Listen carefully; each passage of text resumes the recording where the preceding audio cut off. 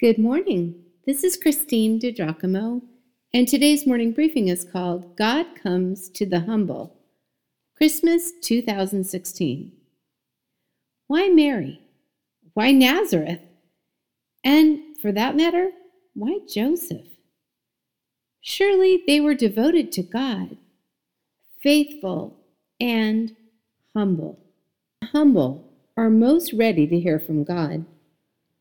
He could have used any means to communicate with Mary and Joseph, but God used angels to speak to the pair who would raise up the boy Jesus. Angels at Christmas? Why, of course.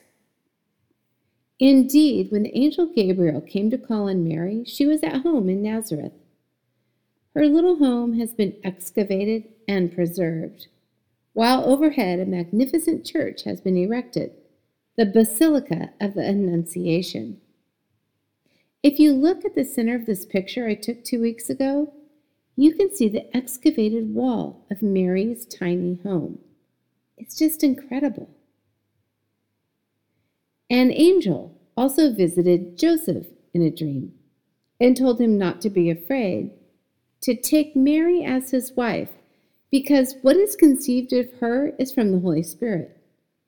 She will give birth to a son, and you are to give him the name Jesus, because he will save his people from their sins. Matthew 1, verses 20 and 21. Joseph believed God, and rather than casting Mary aside, welcomed and loved her and the babe within her womb. In Nazareth today, adjacent to the same property of the Basilica of the Annunciation, remember, built over the home of Mary, is St. Joseph's Church.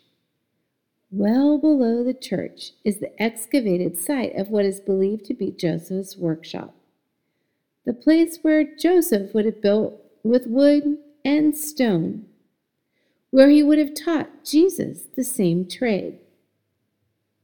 Joseph must have made the table under which our Lord's feet would have rested as he ate his evening meals, even as a child. Isn't that something to consider? Angels announced Jesus' coming to a humble man and a young woman who forever have a place in history as the earthly parents of the Savior of the world. Wow! At God's bidding, angels came separately to Mary and Joseph to announce the conception of the Son of God. Angels, beautiful, graceful, and powerful, used of God. No wonder we adore them. But do not miss that the angels just delivered the message from God. God still speaks, my friends. Here's the question: are you able to hear him? Are you desirous of hearing God's voice? He will speak to you from the pages of Scripture. He may speak to you in a dream, as he did Mary and Joseph. God may speak in a still, small voice within. He may speak in another way altogether. But know this: we serve a God who is alive and who longs to commune with his children personally. Are you his child? Then give God a little space, a little quiet in which to speak, and you will surely hear from him. Right now at Christmas, and well into the future.